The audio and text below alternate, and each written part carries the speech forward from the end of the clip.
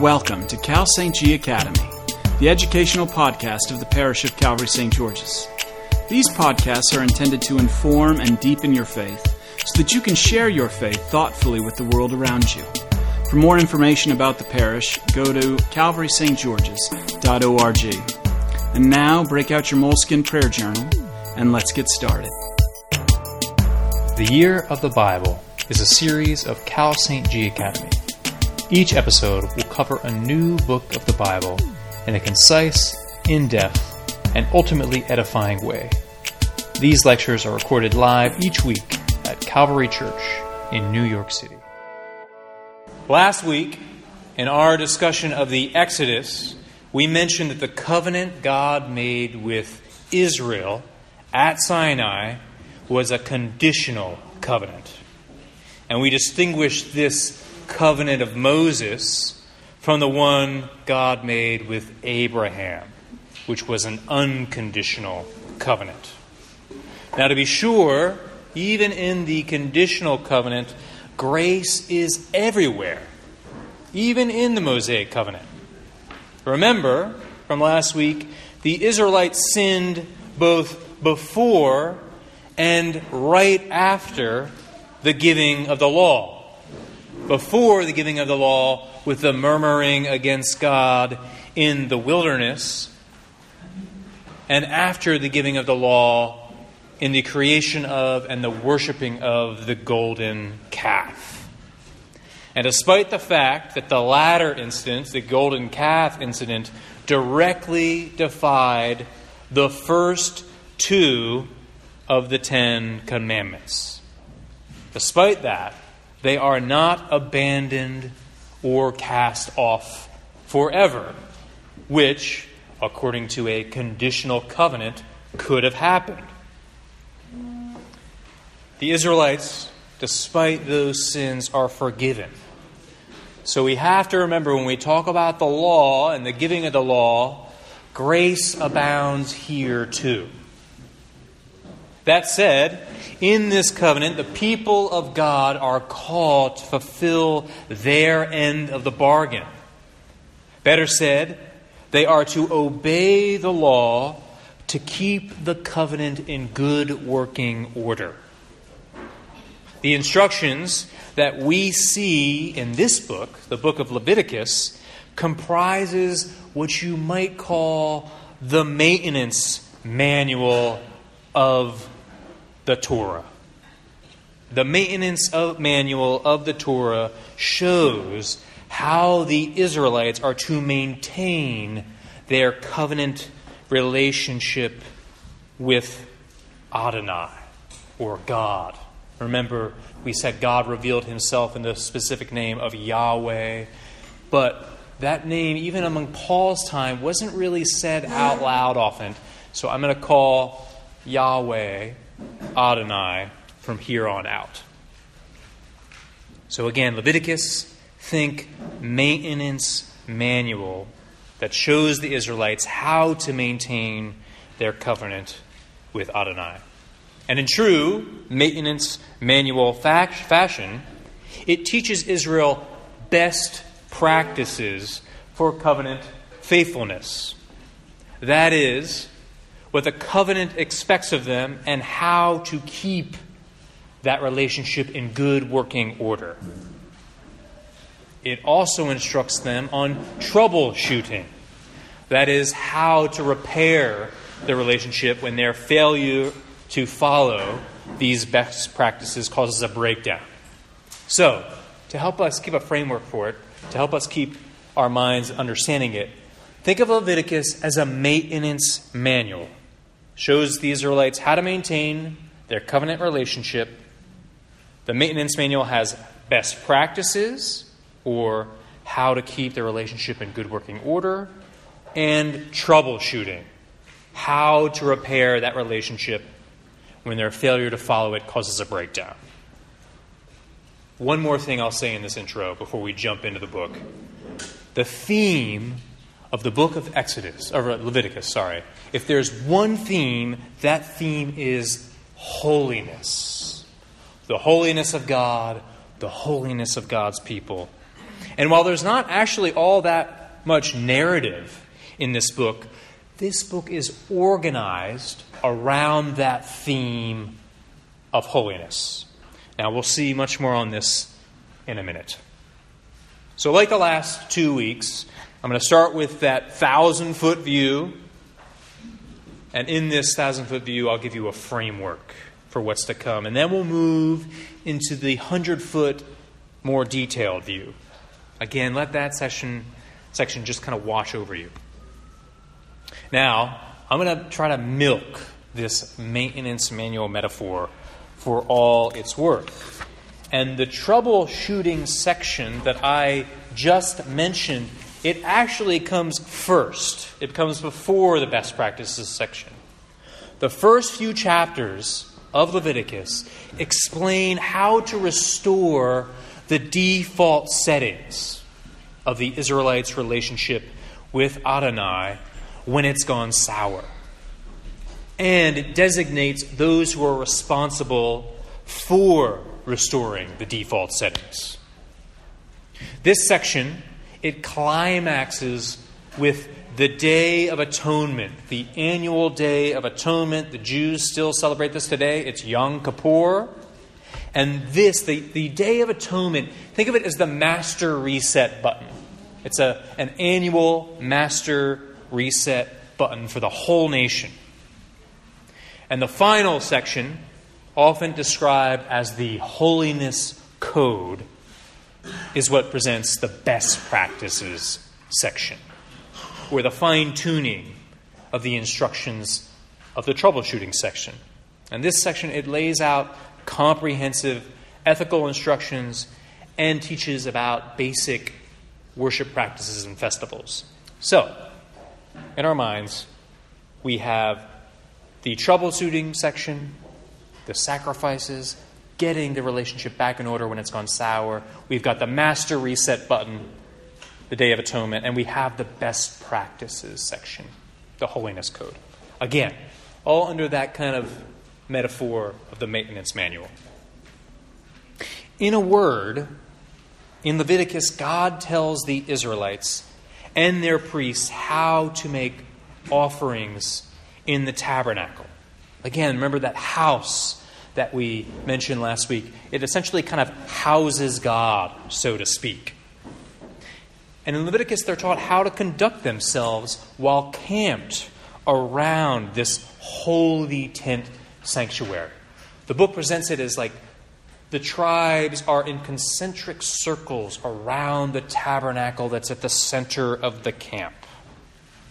Now, the whole book of Exodus takes place over a month to a month and a half tops.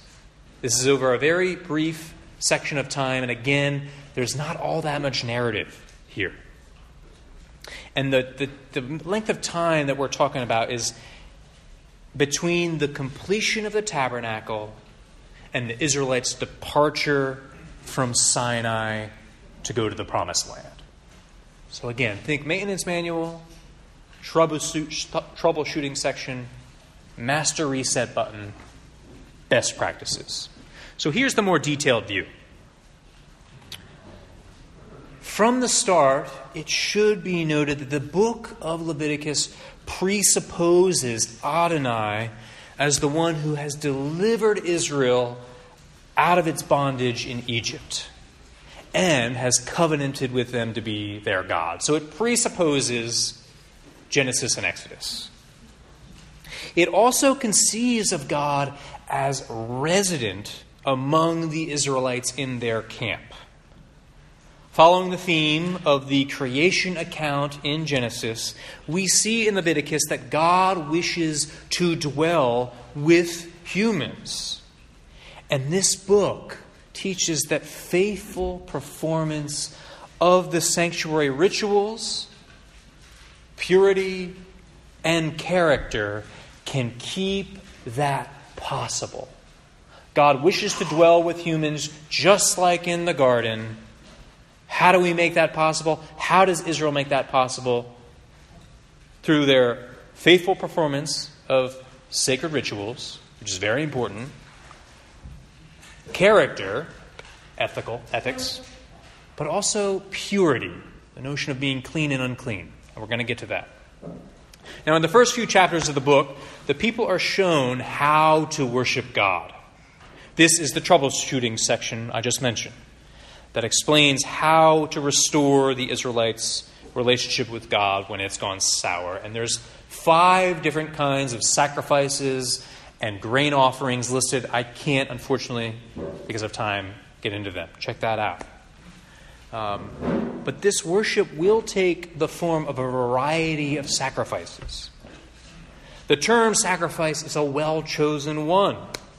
For those who offer gifts to God surrender ownership of what they have and what they have's potential future profit. Therefore, they are giving up something of value to God. The book also makes clear that Aaron, the brother of Moses, and his family are to be the priests. Now, this is interesting because if you remember from last week, Aaron, the brother of Moses, was the one who built and led worship around the golden calf. So once again, we see radical forgiveness. Not just a forgiveness of like, I forgive you, but also putting someone like that in a position of leadership, the priestly leadership. However, soon after Aaron and his sons are ordained, his sons violate the altar entrusted to them. And they pay for this sin with their lives. Now, this goes to show, I know a lot of, maybe this is less so for Episcopalians, but for a lot of Christians, we seem to say, well, ritual doesn't really matter. It's all about your heart before God. But what Leviticus is saying is that God, at least in this part of the redemption story, takes ritual holiness very seriously. It's a very big deal. And mediating between God and people is serious business. Moses' sons die because they have done it in an unworthy manner. Now, after the ordination of Aaron and the law specific to priests are given, the text turns to issues of what I mentioned a little bit earlier, of cleanliness or purity. And just like the ritual aspect, purity in the book of Leviticus is taken very seriously. Now, you may have heard this, and you probably know this. The people of Israel are expected to be holy as their God is holy. But in this section, it also makes clear that what is holy can be polluted. If someone is unclean and approaches the tabernacle, this brings danger not just on her, but on the whole nation. This cleanliness section covers such issues as diet, the purification of lepers, even the discharge of male and female bodily fluids. Again, rituals and everyday earthly activities are taken very seriously in the book of Leviticus. The people of God are to avoid ritual impurity and to make atonement when they fail. This brings us all the way up to chapter 16 with the Day of Atonement. And this wraps up the troubleshooting section that I talked about with the Master Reset button. According to the text, the Day of Atonement, or Yom Kippur, arises upon the death of Aaron's 2 sons. It becomes a time for public repentance and community cleansing. So the sin of Aaron's sons is not just their own, it affects the community, the nation. And the liturgy for the day calls upon the high priest, in this case Aaron, to offer a sacrifice, not just for his sins, but for the sins of the whole nation. Then he is to lay his hands upon a scapegoat. And this scapegoat so he symbolically lays his hands upon it, and then he sends this scapegoat off into the wilderness. symbolically carrying the sins of the people off with it. So he's symbolically putting the sins of the people on the scapegoat, sending them out symbolically of the camp. And the New Testament has a field day with this. And I don't know if any lights are going off in your mind, but this reminds us of how the New Testament portrays the atonement that Christ has made. And if you aren't familiar with that, we are going to get there. We're going through the whole Bible, but this is just kind of a foreshadow. Now, after the instructions for the Day of Atonement, the book comes to, again, what I've called the best practices section. This is chapters 17 through to 26, through the end. And this section is oftentimes called the Holiness Code. Throughout these chapters is where you find, and it's a refrain in the book. It's not just once, it's over and over.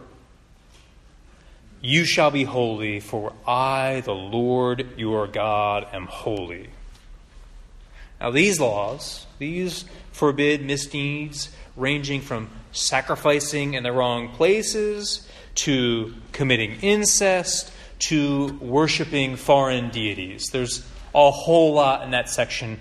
I can't get comprehensive. You can check it out. But as a whole, this section voices a concern, and this is the main point. A concern that the Israelites maintain their own unique identity and ritual purity. Again, that's taken very seriously in the book of Leviticus. You are not to be like the nations.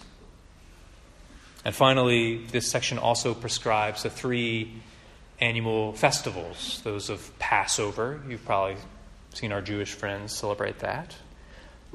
The Festival of Weeks and the Festival of Tabernacles. So in conclusion, again, we're doing Numbers 2 today. That's why we're going a little faster. I'm going to talk a little bit about the reception history of the book of Leviticus in later Jewish and Christian circles. And I'm going to do that because neither Jews nor Christians receive Leviticus wholesale. As you may have guessed, the early church had to deal with issues in Leviticus that seemed problematic. Leviticus prescribes sacrifices, continued sacrifices, circumcision, and detailed dietary regulations. The Christian message is going out to the Gentiles, right? Paul, at the council in Acts at Jerusalem, you can pretty much eat whatever you want now. So what do you do with Leviticus? Well, led by St. Paul and the promptings, of course, of the Holy Spirit, early Christians determined that such works were unnecessary for salvation. And unnecessary not only for salvation, but for keeping the covenant relationship intact. Again, we'll get to this later, but there is a new covenant with the death and resurrection of Christ. Now for Jews, after the destruction of the temple in 70 AD, there was no longer a house for God to dwell in among his people. The temple, which follows up the tabernacle that we read about, is destroyed. And the rabbis, they interpreted this as the judgment of God upon his people. And so what the rabbis do is they substitute the study of the sacrificial laws for the performance of the laws and the rituals. Does that make sense? They can't do the sacrifices anymore, but now what they do is they study Torah. Post-temple Jews, just like Christians, emphasize certain parts of Leviticus now. Most obviously, the dietary laws, kosher. In Leviticus 11, those laws are retained. Now, interestingly enough, in the medieval period, the Jewish philosopher, I'm going to butcher his name, so just say it out loud, Maimonides? He argued that sacrifice was God's concession to human frailty and never really was God's intention in the first place. That's not a view held by all Jews. Keep that in mind. But that's interesting because that sounds a lot like what the early church does. So even in Jewish circles, there isn't necessarily a uniform view. This philosopher, he's not like a heretic. He's kind of a big deal, but not all Jews hold to everything he said. In fact, our Jewish friends across the street, I don't think would hold to what he said. Now, another interesting development occurred in our own faith, and this was the church father, maybe you've heard of him before, Origen.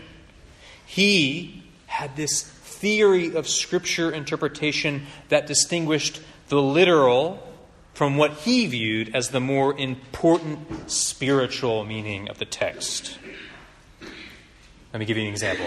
In chapters 1 through 7, the chapters where we get the troubleshooting section, where we get all the sacrifices, he said, we find a prediction of Christ here, whose sacrifice was superior to and fulfilled the system in Leviticus.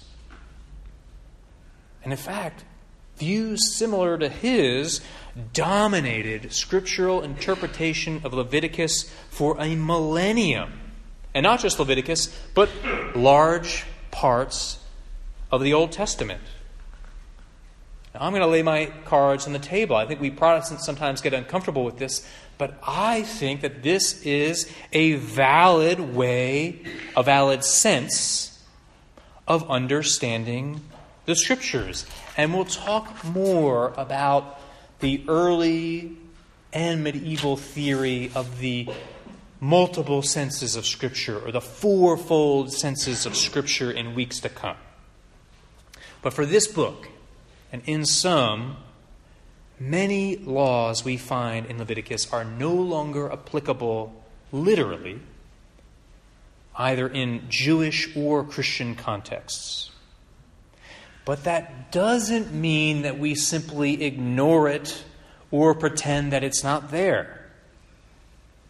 For Christians, though some laws have been fulfilled in Christ, and on some level, all of them have been fulfilled in Christ, and other laws appear purely culturally conditioned, we also see in the Scriptures laws that are very important.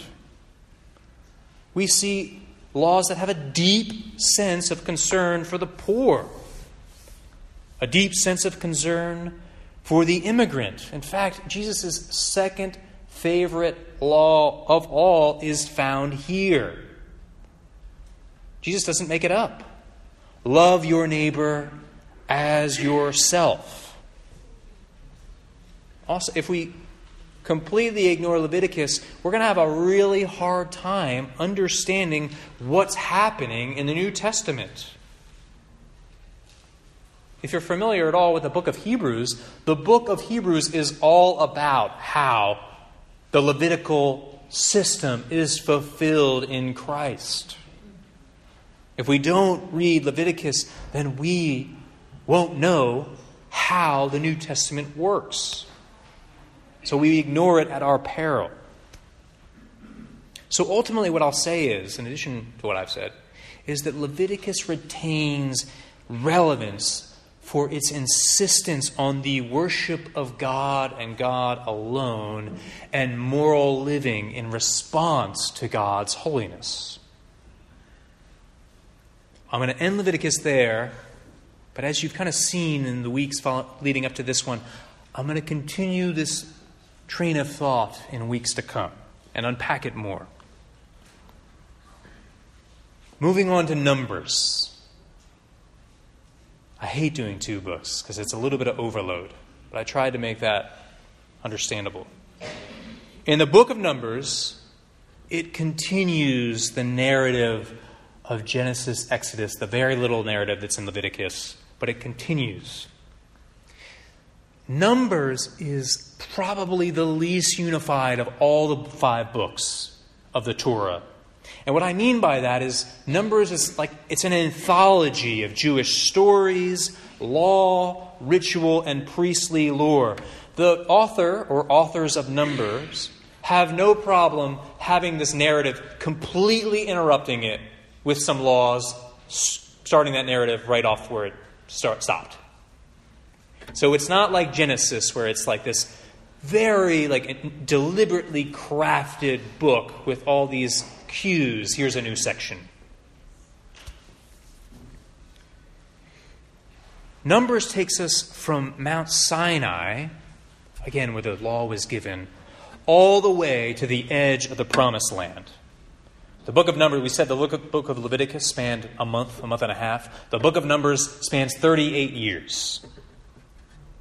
The book begins with Israel still at Sinai. And they're still at Sinai for the first 10 chapters of this book. We can't get out of Sinai. Then it chronicles their travels from Sinai to the oasis that is Kadesh Barnea. That is in the next 10 chapters. And then finally it brings us to Moab, which is just outside the Promised Land, from chapter 22 to 36, the end. Now again, there's no obvious literary structure, as I mentioned a second ago, but there are these two censuses that are found in Numbers chapter 1 and Numbers chapter 26, and they frame this anthology. They frame the narrative. And what they function as, what they do is they contrast the Exodus generation, bad, with the conquest generation, good. So keep that in your mind. The text makes that clear. The Exodus generation, not so good. The conquest generation, better. Though we'll see in Deuteronomy, they end up not faring so well either. So the 1,000-foot view. So the book of Numbers begins, as I said, with one generation and ends with another. Chapters 1 through 10 initiate preparations for Israel's departure to the Promised Land. Now, in these chapters, the camp is to be set apart from everything unholy and profane. Everything unholy, everything unclean, so that it can be a proper dwelling place within Israel for the presence of God. Chapters 10 through 22 tell the story of the journey from Sinai again to just outside of Canaan. But when they reach the oasis that is Kadesh Barnea, a land flowing with milk and honey, they do not trust God to deliver the Promised Land into their hands, and they refuse to go in. And for this, right, the promise that we've seen in books leading up to this point, what is the promise? The promise is the land. For this refusal of the promise, it's as if it's a refusal of heaven. They are judged.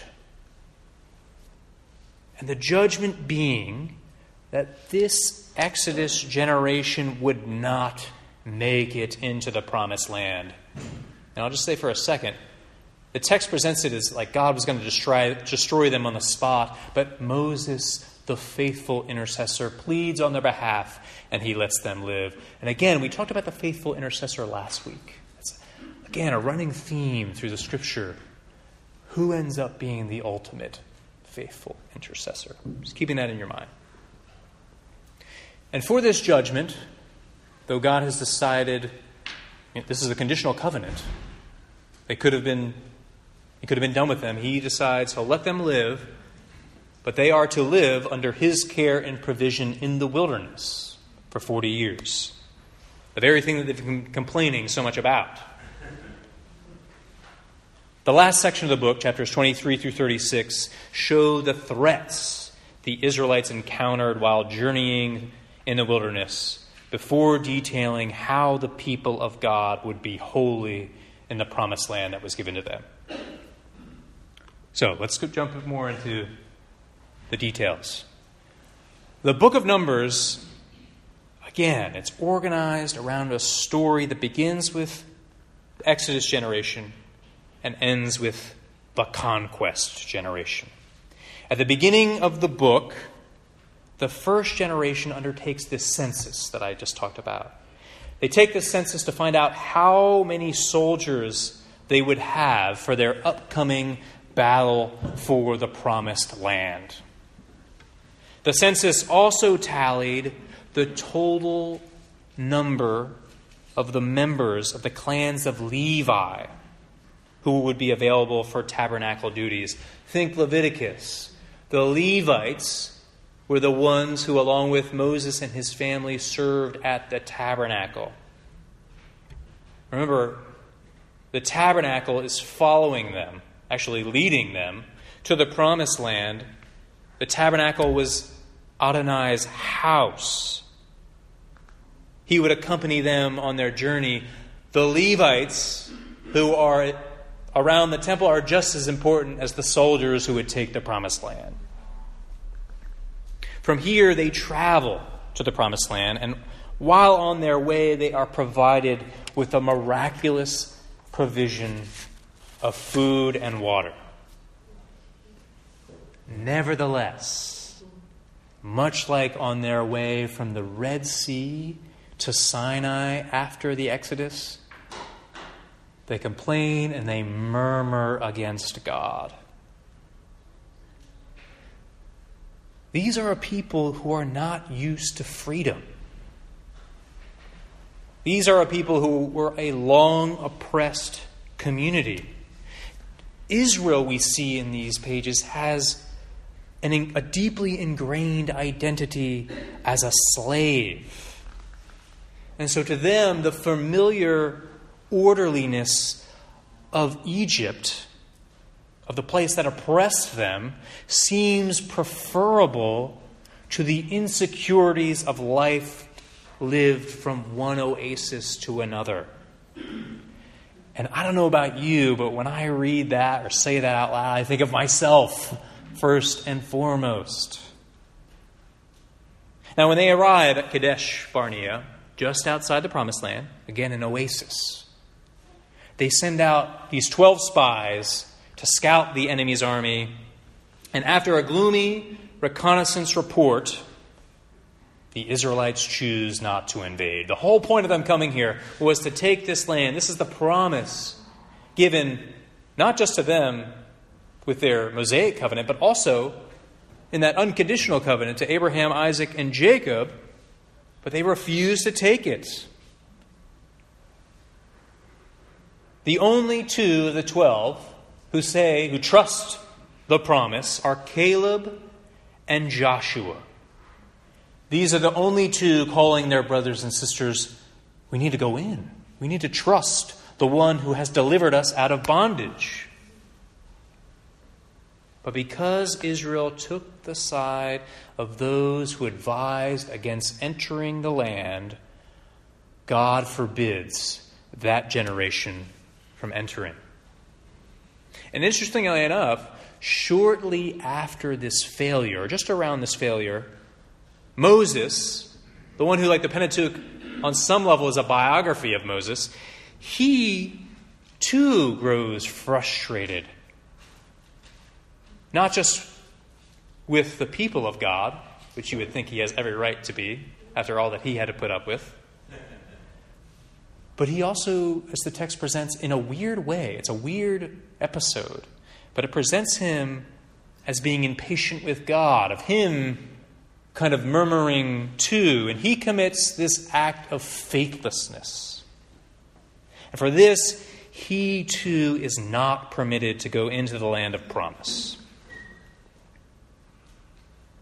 Now, after 40 years of nomadic life, during which these Israelites continually make trouble for Moses and thanklessly murmur against God, the last remnants of the Exodus generation commit what they committed the day they received the covenant.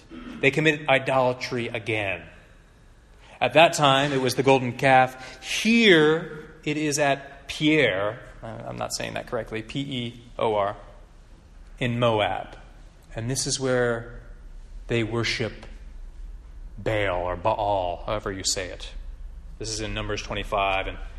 And in an episode very similar to the golden calf incident, this leads to judgment.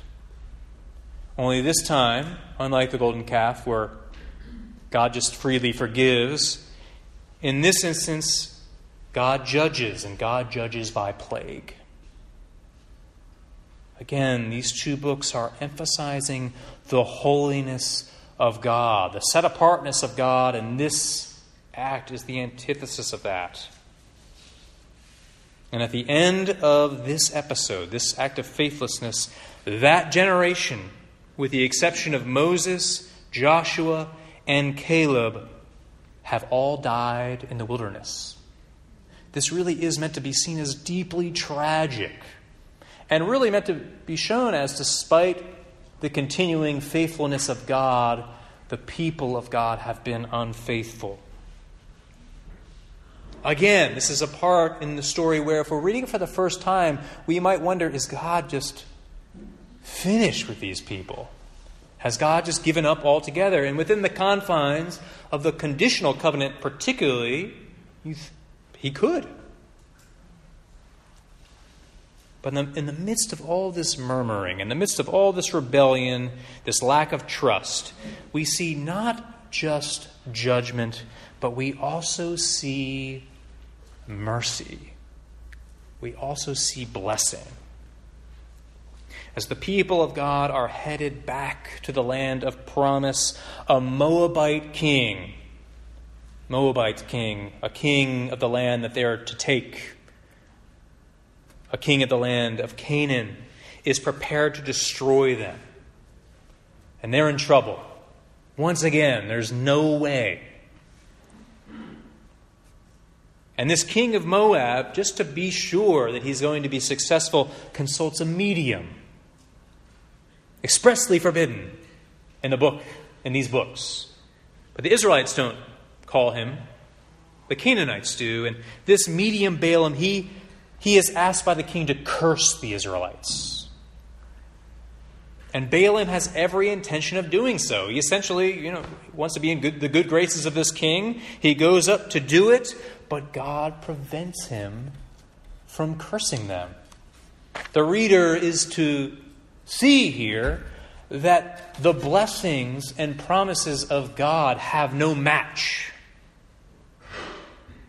In fact, Balaam ends up doing quite the opposite. He blesses the people of God, and the Israelites are victorious over the Moabites. In a nutshell, what this episode shows is that despite everything, God is faithful to his people. Even within the context of this mingling of the unconditional covenant with the conditional one. Nevertheless, the Lord is a God of mercy and grace.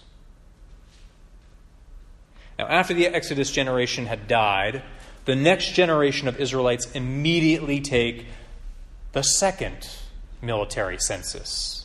Again, when I said how it frames the book, this is Numbers 26. And in this next census that they take, provisions are made for the invasion of the land. And this next generation, according to the text, is all on board. We trust the promise. We're not going to make the errors our ancestors made. They trust the God to make a way where there seems to be no way. And in fact, the text goes to show that they trust so much that before any of the invasions take place, they're allotting which land is to be for which tribe. Again, the text is showing a contrast here. These people haven't even gotten to the Canaan yet. They're like right on the border, and they are trusting so much that, okay, well, we know where we're going to be. So we know God's going to make that way. At the same time, this is where Joshua, remember one of the two slaves who said to go in, is appointed the successor of Moses. For again, Moses, though he is provided for up to the end, he is not permitted to go to the land of promise. We'll see much more about that next week with Deuteronomy. So Numbers concludes with Israel on the plains of Moab, poised to enter the land of promise under Joshua's leadership. But instead of the next book, Deuteronomy, being about the taking of the land of promise, in Deuteronomy we'll take a step back and we will hear the long farewell speech or speeches of Moses. So in conclusion to this whole thing, particularly of Numbers, but the whole thing, I talked about the reception history of Leviticus. What about the reception history among Jews and Christians of Numbers? Well, right away, we see this reception history really early. For in the book of Deuteronomy, the first 3 chapters relate a summary of this whole wilderness wandering experience.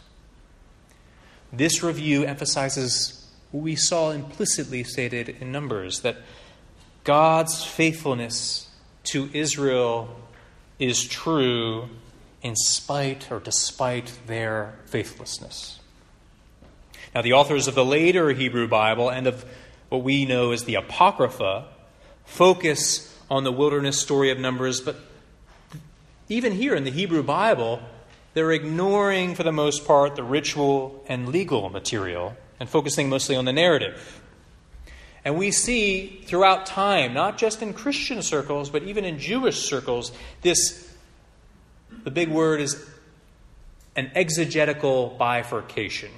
And what that means is interpreters tend to treat the 2 major genres of Numbers by focusing on one and ignoring the other. Focusing on the narrative, ignoring the legal materials. Focusing on the legal materials, largely ignoring the narrative.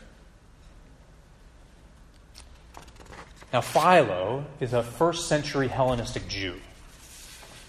He offers an extensive paraphrase of the wilderness story, but touches on the rituals only very briefly and under a whole separate category. His preferred strategy for drawing out the implications of Moses' life is allegory. And we'll see a lot of that in the early church as well. But there's also a contrast. In the Midrash, again, forgive me for my pronunciations, Midrash Sifrei, this is a 2nd century commentary, soon after Philo. In this commentary on Numbers, he virtually ignores the narrative in favor of, the Midrash, ignores the narrative in favor of the legal interpretations of its ritual and legal prescriptions. So you see that even in Jewish history, we see focus on one, sometimes at the expense of the other. Now, Christians have been predominantly interested in the narrative material because in the narrative material, Christians have found that we find our story there. Whether Israel lived in sin, the Exodus generation, or in obedience, the conquest generation, God in all respects is faithful to his people and to his promises to Abraham, Isaac, and Jacob. So we found that ultimately God can be counted on. Can we? Turning to the laws and rituals of Numbers, Christian interpreters have generally neglected this material, largely because of the uniquely Christian viewpoint that the people of God are no longer subject to the minutiae of Jewish law and ritual. So early Christians did not attempt to directly integrate Jewish rituals and laws into their theology, so much as they sought a theological explanation for this. The early church fathers are asking questions like, why would God command the Jews to observe rites and keep laws that would become obsolete or fulfilled? The standard explanation of the church fathers was that God had accommodated primitive viewpoints of law and ritual in his revelation to Israel. Viewpoints that were naturally subject to become obsolete. Now, not all early church followers feel exactly like that, but you see that among medieval Christians and early church Christians. But I think that in some respects, that approach, while I'm resonant to it, and I said I was resonant with allegorical takes on Scripture and symbolic takes in addition to the literal sense, but I think that this solution only goes halfway, or it fails to assess the function of the laws and rituals in the life of ancient Israel, and to ask what might be the importance for us today, even if they are fulfilled in Christ. The most obvious theme that appears in the laws and rituals in these books is that theme that I mentioned earlier, God's holiness. And this is vividly expressed in these books, and Numbers too. Appreciation of divine holiness is essential to a healthy appraisal of what God has done for humanity in Jesus Christ. And not even before Jesus, what God has done. We don't understand the New Testament if we have no sense of the otherness and holiness of God and the fact that God will not let sin and oppression just go. God is not, everything's cool. That is not good news to sufferers. The God of Abraham, Isaac, and Jacob, the God and Father of our Lord Jesus Christ, is holy. And at the end of the age, we are told that the powers of sin and death will be done away with forever. We see in Leviticus and Numbers this holiness really seen, really shown, really set forth. Without this, we don't understand the cross. Thanks for tuning into this episode of Cal St. G Academy. All of these podcasts are recorded at live events and lectures hosted by the Parish of Calvary St. George's in the city of New York. Want to hear more? Stop by the church sometime and attend one of these events live, or swing by one of our many services where we seek to rightly divide the word of truth week by week, with sermons that always point to where we end and God begins. Find out more about all of our events and offerings by visiting calvarystgeorges.org. And if these free podcasts have meant something to you, and you feel led to support our ministry, head on over to calvarystgeorges.org/giving and make a donation today. Thanks again, and we hope to see you soon.